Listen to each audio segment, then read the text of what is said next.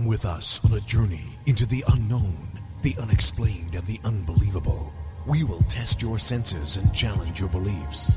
A world where science and religion clash. Or do they? You will meet real people and hear real stories, but you will not believe. You will witness strange sights and hear strange sounds, but you will not believe. This is the New England Ghost Project. Welcome to the Nightmare. Good evening, everyone, and welcome to another fine edition of Ghost Chronicles: The Next Generation. I am Ron Kolek, the Ron Kolek, Senior, as opposed to Ron Kolek, Jr. Your host, the gatekeeper to the realm of the unknown, the unexplained, and the unbelievable, the mystical, the magical, the macabre, New England's own Van Helsing. And with me is my trusty companion, all the way from the land of the East Bridgewater. It's the blonde bombshell herself, Ann Kerrigan. Well, hello. How are you? Outstanding. Outstanding. Still sipping through a straw. You're so funny. I know. So anyways, I'm hysterical. TogiNet chat is down. Evidently, you can join us in the ParaX chat, though. Not a problem. Aha. There you go. Now we'll have a whole influx of new people into ParaX. All one of them. No. Well, John's already there. John's already there. Hi, John. So, yes. Anyway. So, no chitty chat tonight. No? No chitty chat. Well, I don't know. I guess I could go in ParaX. I don't usually. Yeah, okay. Sometimes they scare me there. Yeah. So, it's trying anyway. to vote. But nothing personal. Nothing personal. I love you all. Yeah, insult everybody. Good job. I know. Foot in mouth. Oh, well. So, anyway, we line. have a good show tonight because we have my son with us, and he has been investigating almost half his life, the paranormal. Almost half my life? Yeah. You're in the 30s, and you've been doing it for 16 years. That's close to half. Little VH. Yeah. Yeah. Or as he likes to call himself, Ron Kolek 2. Ah, all right. Yeah, so. Yeah, just to get rid of that junior nonsense on Facebook. Yeah. And what's the other one? They have another term, don't they, for a sequel? The second. Oh. Oh, sequel? maybe it's The Ron elder Kolek. or the younger. Maybe it's Ron Kolek reboot. No. There you go. You don't want to go with the second, or is that not appropriate? I don't know what's appropriate and what's not appropriate. Got me. I know. You know, when they get into the third and the fourth, how come they don't do the second? Maybe they just do it when you're a king. I don't know. I don't know. Well, if there are any kings listening tonight, why don't you call Please in and let us know at 877-687. No, it ain't. 877-864-4869. There you go. There's too many phone numbers. It's killing me. 877-864. I should say it slowly. 4869. So there you go. Because I know there's going to be people just running to their telephones right now. Yeah. To call in. From Scotland. From Scotland. That would be entertaining. Yes. Anyways, it's one cool thing about the morning show. We have, of course, the morning show is broadcast live here on TogiNet every Monday morning at 11 as well. But you could actually text us during the show, which is kind of cool. And we get people who text in, and that's wow. Yeah. Who fesses up their cell phone number for that? It can't be you. It's the station, of course. Oh, well, God bless them. Yeah, the station does all that. We have 2 call-in numbers. We have a text-in number, and of course we have the chat room when it's up as well. So there you go. Sweet, very sweet. So Roy has suggested Esquire for Ron Kolek rebooted. Yep. Okay, so what do you think that, Ron? It's already been done. I had a coworker at UPS that when we set up our automatic, direct deposit, He thought he'd be funny and put Esquire at the end of his name. And forever after, he was known as Esquire. So That's funny. in my mind, it's already taken. Pretty sure you had to be a lawyer to be Esquire. No, anybody. Really? Really? Okay. Pretty sure. So anyways, Yeah, we actually have a question for Ron Jr. already from the Pararex chat room. And it's from John. He says, Ron, do you have your own ghost team as well? If by ghost team you mean me and the fiance, sure. Oh, really? What's it called? Ghost... New England Ghost Project. New England Ghost Project the second. It's Team Raven. Anything There you that go. is Team Raven. Period. Pure. Okay. That's cool. perfect. Whether they like it or not. It Yeah, works there you out. All right. Team Raven. There you go. So, anyways, Ron, you have. Before I get into that, Star Wars came out this year, and Ron and I went to see it, and Beth and St. John, and I remember. In fact, it's still up in the attic. Ron had a fantastic collection of Star Wars toys, and when Jan used to work, she'd come home and we'd have the entire living room set up as Star Wars battles and stuff. She always walked into something she never knew what she's coming into. Yeah. And we have one of those stupid little plastic spring-loaded guns that fire the sucker darts. Yep, And be firing at each other's armies. that's true. This is Ron, okay, that's how you can pay for your teeth. You got to sell all Ron Jr.'s old Star Wars stuff. Perfect. Mm-hmm. You don't need to GoFundMe. Mm-hmm. Mm-hmm. There you go. Vintage. Killjoy, Killjoy. It's vintage. It's vintage Star It is Wars. vintage. He has some real. He actually has some. He has some Star Wars toys that are actually nobody else has them because when he was young, they used to have a Yoda hand puppet. It was made out of like a rubber material, and he had two of them. And I had bought him two of them, and I took one of them, and I actually made a Yoda lamp out of it. So that was kind of cool. Please tell me we still have that, by the way. I have no clue. It's up in the attic, and it's 100 degrees up there, so who knows what can happen. It could be anything up there. Yeah. Yoda could be melted. Poor Yoda. And I actually built him a landing pad for the vehicles as well, with an outworking elevator and stuff. Wow. Opening doors that open to close. Telling you, you could be in that dentist chair tomorrow, man. eBay tonight, new bridge tomorrow. Done. No. Tomorrow we are on an adventure. So Yes, we are. Yeah. So, but we can excited. talk about that later. So I want to talk to Ron a little bit because Ron, I was, I remember, when you first learned I was going to go into this doing with this ghost stuff, what'd you think? The old man's finally lost it. Pretty much. He thinks that every day. Stop it. Yeah. Well, he always thought that. I think that about every day about a lot of people. That's right. There you go. So when did you realize that I had, and you actually decided to be part of this mess I was in?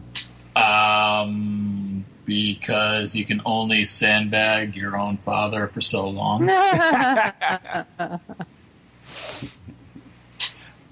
But you still find it interesting, or else you wouldn't even be doing it. So, I mean, Oh yeah, absolutely. And above and beyond that, there is just the factor of access. You get to go to places, real cool places. yeah, really awesome places that other people won't necessarily ever be able to get to, and in situations where they won't be able to. Like, I mean, the ghost hunt up at Portsmouth Harbor Lighthouse on the 10th anniversary of 9/11. Yeah, that one was interesting to say the least. Be on a Department of Homeland Security facility on high alert while trying to do an event. And of all the places that we have investigated, which one did you find the most intriguing, Ron? intriguing. Wood Island is awesome. 1859 House. I was wondering if you were going to mention that because I found that place. Mansion. Yeah, I thought that was cool. 1859 House was one of our first investigations, and it was my first. Certainly. Yeah, it was several of them, and we did there, and I always found it interesting there. But yeah, you picked some good choices. Where is the 1859 house? It's in Methuen on Gaunt Square. It's actually Rosario. It's kind of weird in that street level on the main floor.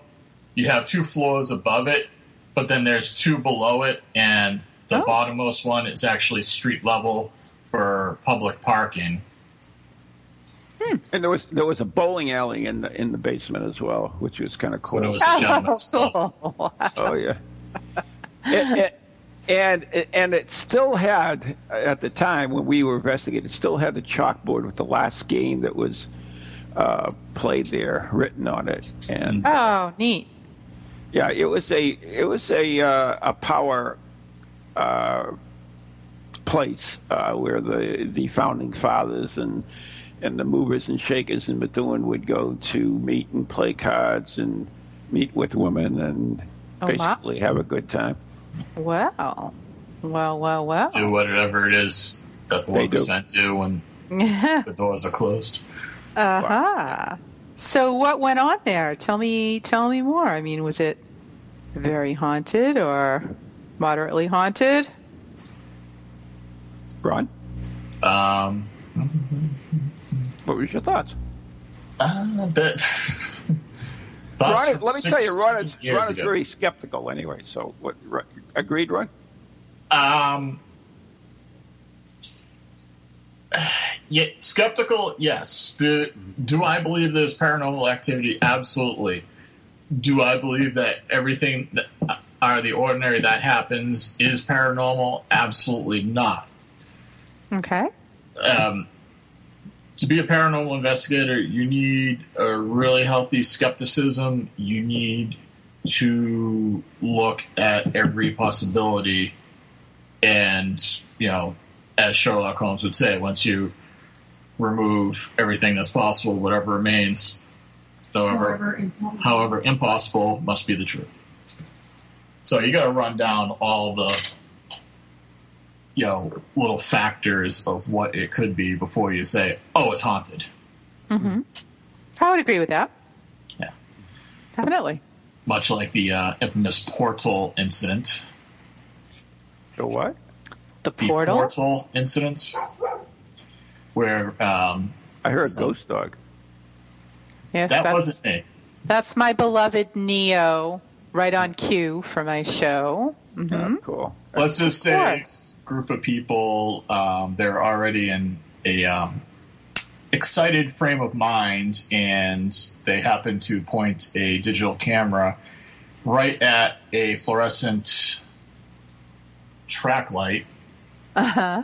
And, of course, you're going to get screen flare. Uh-huh. Nope, it was a portal. It was a portal. Okay. Oh, my God, I remember that one. Yeah, no matter what you could say, it was a portal. Yes, I do remember that one. That was quite interesting. Yeah. that was purely the interaction of how a fluorescent tube bulb flares on your works with the digital screen on a digital camera. Absolutely. All right. That was that was an interesting. Although I got my favorite EVP that we ever collected was from there, and that was, of course, it's the Ghostbusters when we were first setting up. So that was, I've always remembered that place fondly. But we really didn't get that much activity there. But I remember speaking to them afterwards, and they said, "Oh yeah, we had a medium come in. There were 400 Revolutionary soldiers there, and 400. But don't worry, we sent them all on the way. They sent them all to the light. There was must have been pretty crowded. Yeah, so I was excited. Yeah, they solved that problem for us. We didn't have to deal with that. Oh well, thank goodness. Yeah, thank goodness. I love it when problems solve themselves. Oh my goodness. The 1859 house was actually an interesting a place. There was a lot of darkness there, a lot of negativity, or whatever you want to call it. I remember that's when Maureen actually channeled. Were you there when she channeled that guy, Ron? In the basement? Yeah, probably. Yeah. No disrespect to Maureen channeling, but it all kind of blurs together after a while. No, I mean, well, you do as many investigations that we have, everything kind of blurs together after a while, no offense. But yeah, I remember that some sort of farmer yokel type that was quite hostile to women. Yeah, well, this one wasn't a farmer yokel. He was a big deal, and he was actually murdered supposedly by a woman. And yeah, he wasn't real happy. Yeah, no. One probably follows the other. So he was murdered there at the Gentleman's Club by a woman? Yeah, a woman of night, I believe. Did we ever run that down? No, we never. Of course, that was way back in the day, and they would. But anyways, there was that's where Brian the Monk actually got a cool photograph of that female head going to the upper stairs, and that was one of the first places where God rest his soul, Thermal Dam went with us. Yeah, and for those who don't know, we're talking about Thermal Dam Parson. It was a unique guy. He was an ex-fire chief, and he had access to this multi-$1,000 thermal imager, which we were able to use in our investigations. And but one of the coolest things was up on the I was in one of the rooms, and I was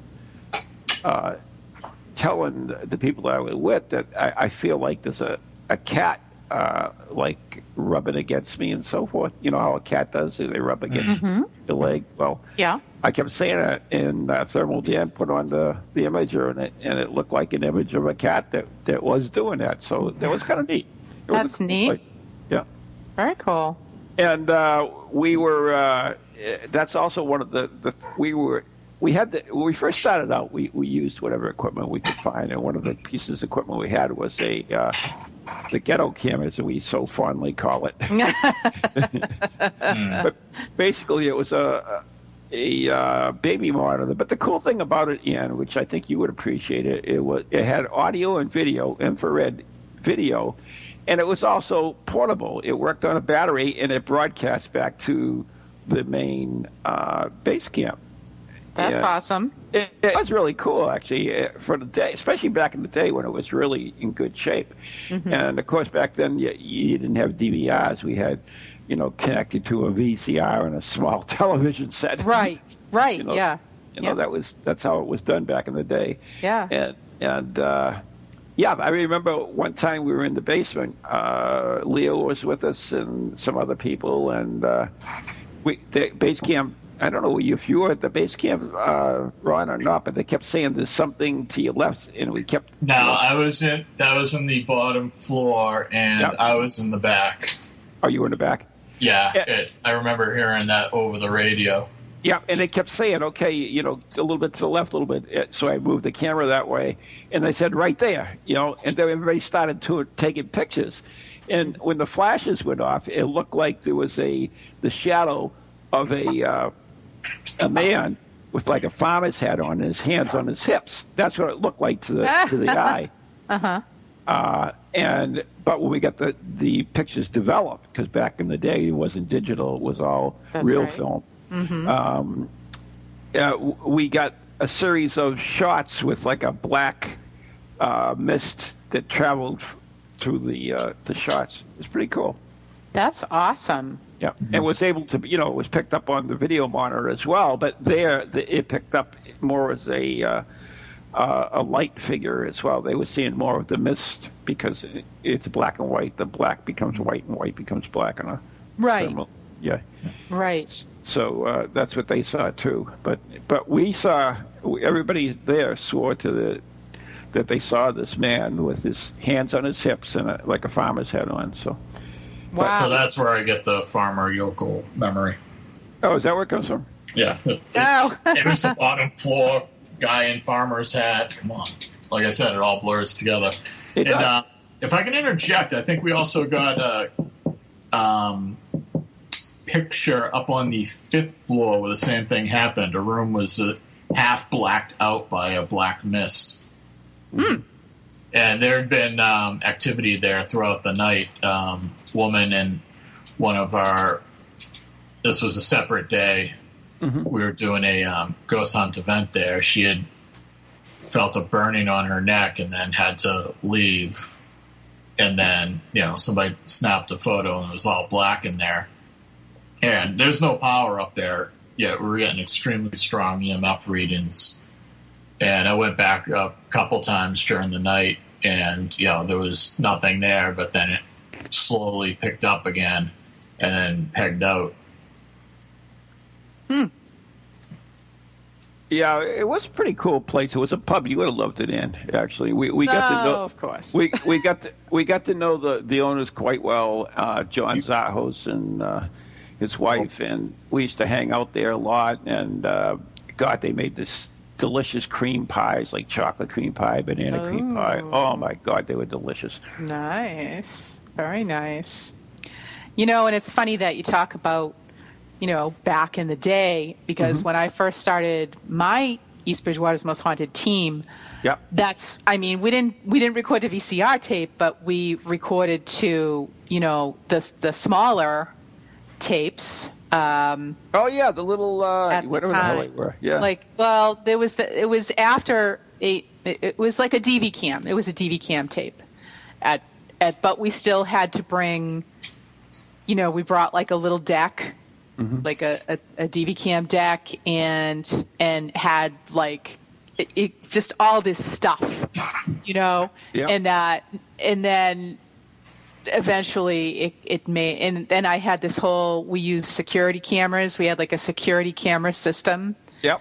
So you could have we would set up 4 cameras and have, a display with the four cameras like you would have on security in a building. Yep. That's what we used. So it was it was difficult when you were looking at the tape for playback because you're trying to watch four cameras at one time.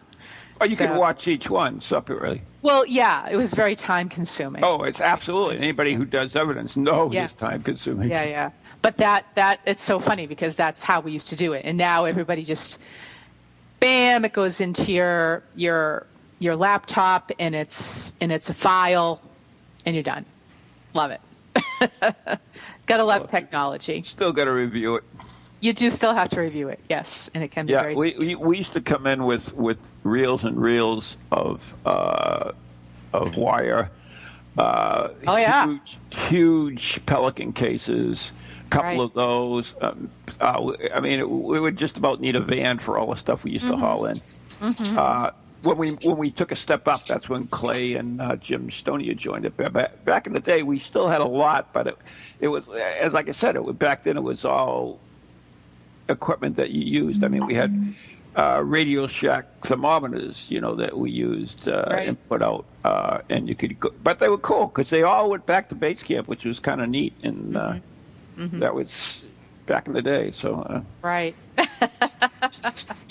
But it was good. It has progressed. I mean, even thermal imaging, you can get on your what do you call it? Your iPhone. Oh, we have another question. Smartphone? Yeah, we got another question for Ron. Excellent. Shoot. It says, this is John again. I got a question for Ron.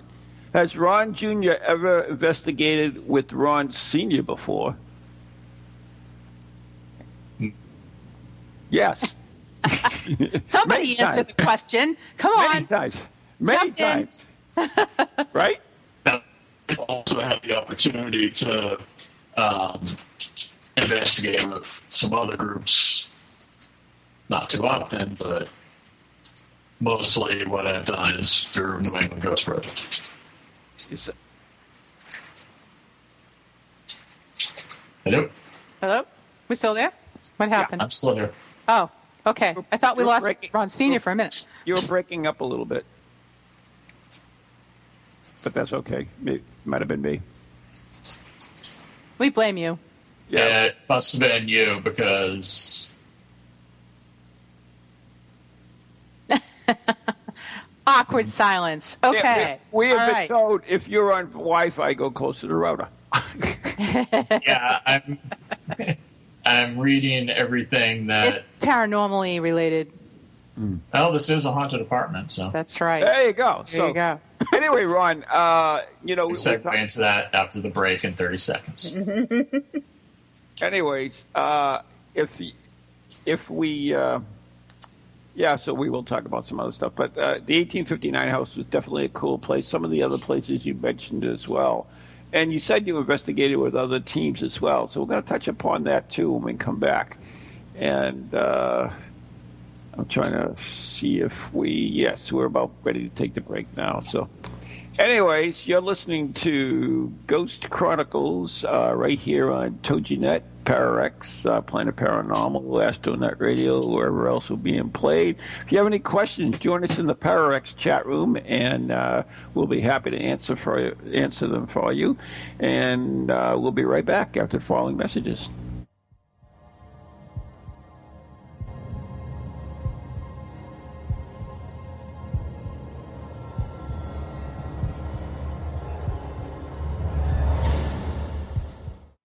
Hello, can you hear me? My name is Harry Price. I am speaking to you via the medium of the Ghost Box. Many of you will know I carried out the first live radio broadcast from Haunted House way back in 1936 for the BBC. Now, thanks to the wonders of modern technology, I am still able to keep abreast of 21st century ghost hunting by listening to Ghost Chronicles International on TogiNet, Pararex Radio, the Ghost Channel, and even on something called a podcast. Two splendid chaps host it. One is an American who calls himself New England's own Van Helsing, although I have discovered his real name is Ron Kolek.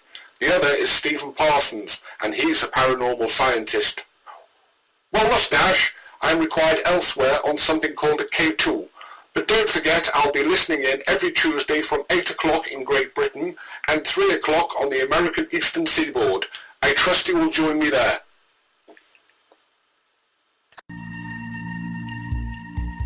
Feel the need to do some soul searching or make some changes in your life to create a more positive future? Then Circles of Wisdom is just the place for you.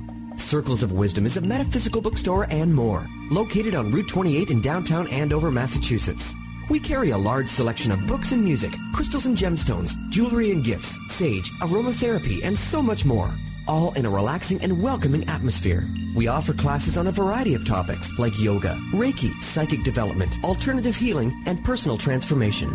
For guidance on this journey we call life, get a reading from one of our many readers at Circles of Wisdom, 90 Main Street in downtown Andover, right next to Bertucci's. Call us at 978-474-8010 or check us out on the web at www.circlesofwisdom.com. Lots to see and do in a feel-good place, an oasis in this hectic world.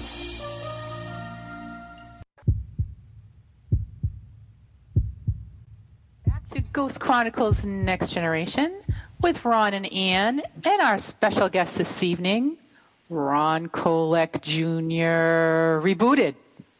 2 Rons, no waiting. Ah. There you go. Hey. So anyways, just before the break, we were talking about haunted places, and he mentioned we were actually talking about the 1859 Club. Let me ask you this. I mean, you have investigated for close to 16 years. What do you think was the most interesting piece of evidence that you have seen? Hands down, without a doubt, Thermal Dan's image from the balcony around Portsmouth Lighthouse pointed down at the oil house. Refresh my memory on that one. Right at the corner of the oil house, just normal background colors. Black is no... What is it? Black is white and white is black. Yeah, so black is White no is a heat. heat signature. Yeah, and black is no heat. Yep. White is heat. So it's nighttime, it's the coast, it's rock and brick, so it's not retaining a lot of heat. You can just see the thermal outline, everything's down there. Then suddenly you see this black person-shaped blob materialize next to the oil house, kind of float there for a few seconds, and then boom, it's gone. Yeah, that was pretty cool. Wow. I know which one you're talking about, right? That was the first, I think, investigation we did there, I believe. Or second? No. The first one was that cool fog bank. Oh, yeah. So that was a totally different one. Yep, you're right. You're absolutely right. Like I said, they melt. Like you said, they melt in after a while, especially a place that you've gone back to so many times, and that place continues to get interesting results. I mean, we do the I'm the chairman of the Friends of Portsmouth Harbor Lighthouse, and we do haunted tours there once a month in the summertime, and we're still getting really, really cool results from it. Just last weekend, there was someone in the tour that took a picture, and this clear silhouette of a shadow of a man on the fort wall. So would you say they got a little silhouette of a man? Scaramouche. Okay. Yeah. Cool. Yeah. Well, that's awesome. Yeah, I was just going to ask you, because I knew you were there this past weekend, what you got. There were other cool photographs too, but to me that was one of the coolest ones. And the ones, of course, that they used on the Ghost Hunter as well. That was taken on a tour because the Ghost Hunters did that place as well in I forget what year it was. We did the first investigation here in 2005. Yeah, absolutely shameless self-promotion. We were the first, not anybody else. Yeah, at 2005, and then the Ghost Hunt. In fact, we were doing tours, and the photograph they used in the show was taken during one of our tours. It was pretty cool. They had the wrong narrative with the photograph, but that's all right. Oh, of course. That's what Why would they get it right? TV. Yeah. That's excellent. Are any of these pictures posted anywhere? No, because no, unfortunately not. Those are part of our tour, so they're strictly for that. Oh, darn. Okay. Yeah, I know. Well, I guess people will just have to go on more tours. That's all there is to it. Anyways, that place is I have to tell you a funny story though, and we usually tell this during the tours too, that during the show, Jason and Grant are in the fort, and they hear a loud squeaky noise, like somebody screaming or something, and they said, "Oh, we're going to have to ask Jeremy about that." And of course, Jeremy is the client in the show, and but they never do. But right, almost immediately after the show, everybody started calling in because they knew exactly what it was. It was the siren on the bridge that opens up in Portsmouth in Kittery to let the boats through. Ah, okay. So you have to be a local to know these things. Yeah, well, that's the thing about investigating and only going in for a short period of time, a day or 2 days. You have to get accustomed to the area. Like, Steve, I mean, he investigated a place for like 16,000 hours, which is ridiculous. I mean, I'd be bored out of my gourd. Right. But on the other hand, you know exactly what kind of evidence you're getting. Absolutely. Well, it's scientific method, repeatable results. Come on now. Whatever. So what are some other... Where else did you say that you had investigated together? I mean, I know you've gone a lot of places. Oh, yeah. Wyndham, New London Ledge, Portsmouth Harbor Lighthouse, Wood Island Lighthouse, Rose Island Lighthouse. Oh, that was cool. Rose Island was cool. Haunted Victorian in Gardner, Houghton Mansion, many, That was many cool times. too. Mansion was awesome. Many times. The Portal Picture Place. Don't remember where that was. Pembroke. Yeah. Pembroke. No, I think that was Bow, actually. No, Pembroke. Okay. There's a lot. I mean, you can keep going. Yeah. I'm sure there are dozens that you can't even remember right now. Because, like you said, they do meld in after a while. There was that Sugar Hill Inn up past Franconia Notch to return to investigation I did with another group that my dad and I did with Neppy as guests of them, which is a very awesome experience. Yeah, and you've investigated a lot with Tom D'Agostino as well, right? And Arlene Nicholson, his wife. Yes, done a few investigations with them. Historic Society down in, I don't even remember. We went to one of their events at the Stagecoach Inn. Well, we have another question for you, so I'll tell you, Ron, you got a lot of questions today. That's all right. Good. This is from Stephen Scott from Scotland, who you know. Hey, Steve. How's it going? Yeah. With the availability of information today, this is for you. With the availability of information today, what makes the best investigation? The well-known cases or the lesser-known spontaneous ones? That's a good question, actually. Yeah,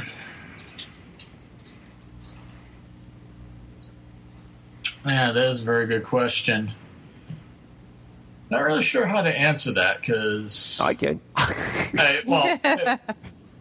You get awesome results for the first time you're in. Yeah, I know your school of thought on that. The spirits don't know what's going on, so they're more interested other than, oh, look, it's these idiots again. Yeah. But, it's not like, oh, let's put a show on for them. Yeah, it's... Here come those idiots again. And for a, evidence, scientific, repeatable results, multiple visits. Yeah, multiple visits by multiple groups. You want to have a bigger cross-section of people as possible through there. But the only problem with that is you end up, and I think, and this is absolutely no proof and nothing but a theory, is that you end up with cross-contamination in that I think sometimes people bring their own spirits with them, and sometimes people can call in spirits that weren't necessarily there. Or even just power of suggestion. Even power of suggestion. It's a haunted location. If you know... Yeah, that's why I like to know as little about a place that I investigate before I go. I want to know as much as I can afterwards, after I've done my investigation. But the reason is you don't want that any power suggested or as little as possible. Even when we talk to the client, and I hate that word client, by the way, but when we talk to the client, I will ask them, I'll ask them, well, where have you had most activity? I won't ask for particulars, but I'll ask, just because, especially if it's a big place, you want to concentrate your efforts. Yeah. And if there's if there's like one room that everything's always happening, I mean, you certainly want to make sure that room is covered. So that's and I usually don't tell the team that, and I will tell them where I want the cameras and stuff. But we try to get out as little information as we can before going. So I agree that knowing the spontaneous, to me anyways, are the most enjoyable ones. The other ones, I just think it's just too contaminated. Right. I would agree with that as well. The Houghton Mansion has been done so many times, that it's just, you don't know anymore, Right. I would agree. And I think that when you go in a place and it's fresh, at least to you, and you have a small group, and the smaller the group, the better. I mean, the more people you have. Well, depending on the size of the location. Right. I mean, agree with, but these group ghost hunts, quote unquote, make me crazy because I just feel like it's a complete, there's so much energy. I don't know, maybe it's better that there's energy because you're raising the energy, but I feel like stuff gets lost. Well, That's all. just from a purely scientific perspective, the more people you have, every additional person is exponentially more, unknown factors that you're throwing in that, is it just somebody brushing up against something they don't even realize it themselves that is now, an unknown noise on a recorder or video. Was it somebody walking in another part of the building that carried through the heating system, or through the windows or through the halls? You really don't know. There's no way to model it either. Right. It's difficult. It's extremely difficult. You do your best. There are some locations that big teams are pretty. They're kind of needed. I mean, when we did Nantum, that was a huge place. And the teams didn't seem to interfere too much with them. And we got some decent results there. Not the best we've ever had, but I thought it was a decent investigation. Rose Island was another good place because you could at least be separated enough that you're not contaminating, and a simple radio call can clear anything up. Mm-hmm. Mm-hmm.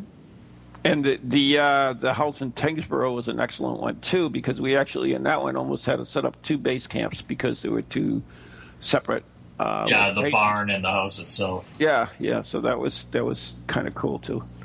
So, yeah, you do run into those problems when you investigate, and those are the things you have to, take into consideration. Mm-hmm. So, go ahead, Ann. I'm sorry. I was going to say, and like anything else, when you have a team and you're used to working with those people, and you know how you work like a machine. You're all used to working with each other. You know what's expected. You know what to do and what not to do, mm-hmm. and what to clarify. And I just, working with the same team is so beneficial, mm-hmm. I think. It is.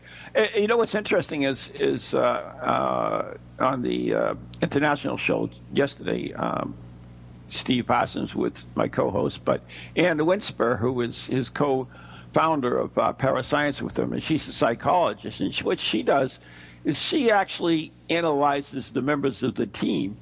Ooh. So that when they investigate, they could lend an extra little bit or a credibility to some of the comments that they get. For instance, if someone is really skeptical and they say, well, I think I heard a large or a footstep or something, then another person, the same person might have said, well, I heard the 4 horsemen of the apocalypse running down the hallway. So you have to know the psychology of the team as well. And mm-hmm. the same with my team. I didn't do the psychological workups that Ann has done on the teams. But we know, and Ron, you'll have to agree with me, there are certain members of the team will see things a certain way. Don't you agree? Yes. Absolutely. So even the psychology of the team plays into an investigation. Oh, always. I mean, it is just so many little unknown variables. And especially if you have a public ghost hunt event like at Houghton Mansion or a lot of the places they have over in England, to name a few. And I'm sure there's a lot more here that I'm just not minding off the top of my head. Right. But you got that much expectation in. Right. We have another question too. This is from Stephen Scott once again, and this is kind of more for both of us, Ron, and mm-hmm. but I'll let you answer it because you can describe not only for our group but other groups too. So because I can answer it for ours. Have you ever used animals, dogs, for example, on investigation to see if their imputed sense of the paranormal has an effect on the group and the findings? We have not. that's something that we would actually have liked to in the past, I know. But no, we have not brought one along. But mostly because Dad is not a dog person. And we're in an apartment that you can't have dogs. So, I mean, trying to get a cat to do anything, you know, it's like the cat's acting weird. Oh, wait, it's just being a cat. Okay. Yeah. I'll be happy to lend you Neo next time you head out. There you go. Just take him. Just I want to mention to Stephen Scott, actually. Stephen investigated Fyfie Castle for us, and, of course, the bridge where all the dogs, 50 dogs, committed suicide by jumping over the bridge. And I want to let him know that I have found other examples of that same behavior as well, including just recently, within the past few months, of a dog that jumped off a cliff the same way for no particular reason. Wow. Where? Out west. Well, let me add the caveat to that of no particular reason that makes sense to humans. I'm sure it made a lot of sense to the dog. I don't know. It's hard to answer. They were dead. Yeah, well, it jumped off for a reason, so whether the reason is logical or even intelligent is rather moot, because the dog did it for a reason. Right, sort of like dealing with a woman. You never know what the hell she's thinking. Indeed. Ha, ha, ha. Ha. Thank you, Ann. Ha. You took that very well, Ann. Very good. Mm-hmm. I'm just going to drink my wine and bypass that comment. There you go. So, anyway, but there are teams that, and I'm trying to figure out where I had the discussion. It's probably with Steve, where we discussed the use of animals in the paranormal before. And I believe there was somebody in the UK that did use a dog. And I remember there was also somebody who had a ghost dog named Charlie that used to take on investigations with him as well. But I don't know the details, so I can't get into it. Okay. Ghost dog named Charlie. All right. The one thing that I would have to, just looking at it as kind of I do, thinking through all the variables,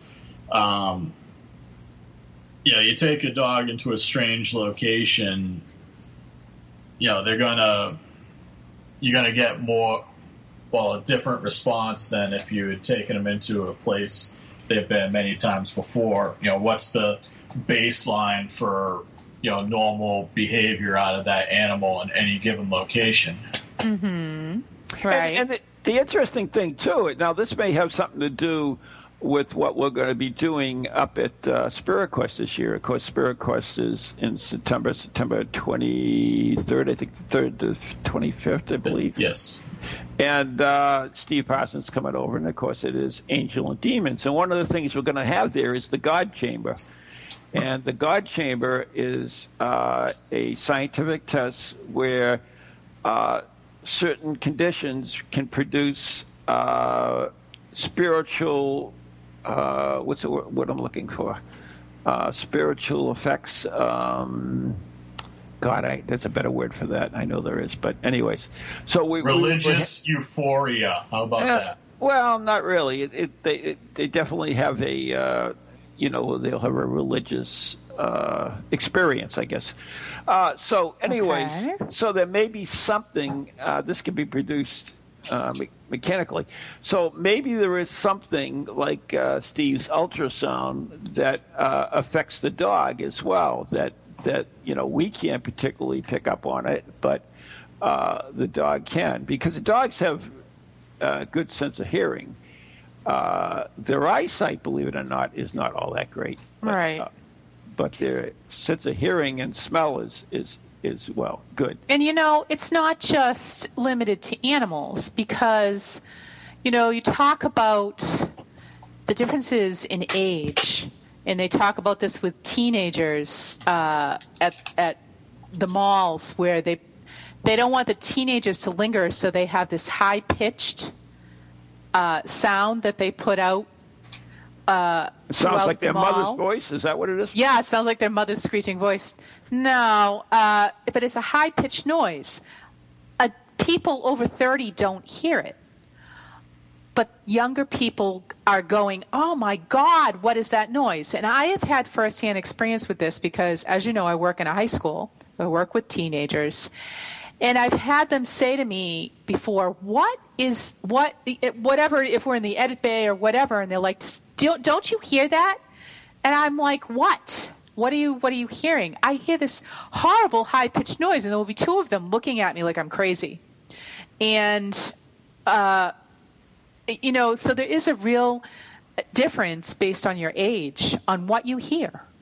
So it's not just animals is what I'm saying. There's things that Ron might not hear, I might hear, someone who's 18 years old would hear, and we don't hear. So it's just, that's the way it is. Mm-hmm. That makes sense. Okay. I hope so. Yeah, it does. It does make sense that we may be attuned to different frequencies. See, Roy in the chat says they make ringtones like that so teachers can't hear calls and texts on the kids' phones. Really? That's amazing. There you go. Very clever. Yeah, but there are so many different effects. I mean, maybe that's why we talk about mediums and frequency and how they can tune into the dead. Maybe that's the same thing in that they have a certain frequency that they can work with and tune into those who have passed. There you go. I would agree with that. Mm-hmm. So, Ron, what piece of equipment do you think is the best thing for a ghost hunter to have? Themselves. That's about it. Really? I've swung pretty far away from tech, besides the struggle of getting people to actually sit their butts down and go through all the evidence. But then, if you don't have anything to capture, then how can you have evidence? It. Otherwise, it never happened. But we're really like having a surveillance system to rival Fort Knox, and all this other crap is great and all, but just really a pendulum, a recorder, EMF meter, maybe a handy cam, and call it a night. It's interesting you said pendulum. No. You know how much I hate the L-Rod. Yeah, but you used a pendulum. Now, this is a piece of equipment that has no scientific basis at all, and yet so many people that I'm associated with absolutely love them. Why do you think that is? And you can answer that too because you have one too. I have many. Right. Exactly. Yeah. So either one of you, both of you, actually, I'd like to hear your answers. All right, I'll dive in first. There's something about the pendulum I feel a personal connection to, and I feel Bing bong, pizza from the dead. All right, we heard. Can you imagine that? That went by fast. Woo-hoo. But I feel a personal connection to the pendulum, and I feel like that's how I enjoy communicating that way. Mm-hmm. I just I can feel it's very tangible. I can feel the tension in the chain. I can see how it reacts, and I really enjoy using it. Does it help you connect as well? I think so. Yes. Okay. So, Ron, we're running out of time. What's your answer on that? Why do you like it? I like it because the L-Rod is just so. I don't care about the L-Rod, but why do you like the pendulum? I'm drawing a comparison here. The L-Rod, there's just so much, movement of your hands and blah, blah, blah. It's not a stable thing. You can lock your arms in, brace it. You can say what you want about micro muscle movements. You're not doing anything to the damn pendulum. It's just going. So I mean, that's why I like it. Yeah, I mean, dowsing is pretty unscientific, which kind of clashes with my skepticism, but it's agreeable to my skepticism because, again, it's just so braced that you're not the one moving it. Okay. So. I agree. Yeah. I don't feel that I'm moving it. Yeah, the only problem is, and I tell everybody who does dowsing, is that you can influence it. That's the most difficult, to me, the most difficult thing if you're going to dowse is to be able to have the disconnect, and that you don't really looking for a particular answer. It just comes, basically. Mm-hmm. So that's the most difficult thing in dowsing. Okay. Anyways, this is a tune, so we got to wrap it up. So check out our website, neghostproject.com. The letter N, the letter E, ghostproject.com. This has been Ghost Chronicles Next Generation with Ann and Ron. Our special guest has been Ron Jr. right here on TogiNet, Parax, Astronet, and wherever the hell else will be played. So till next time, good night and God bless.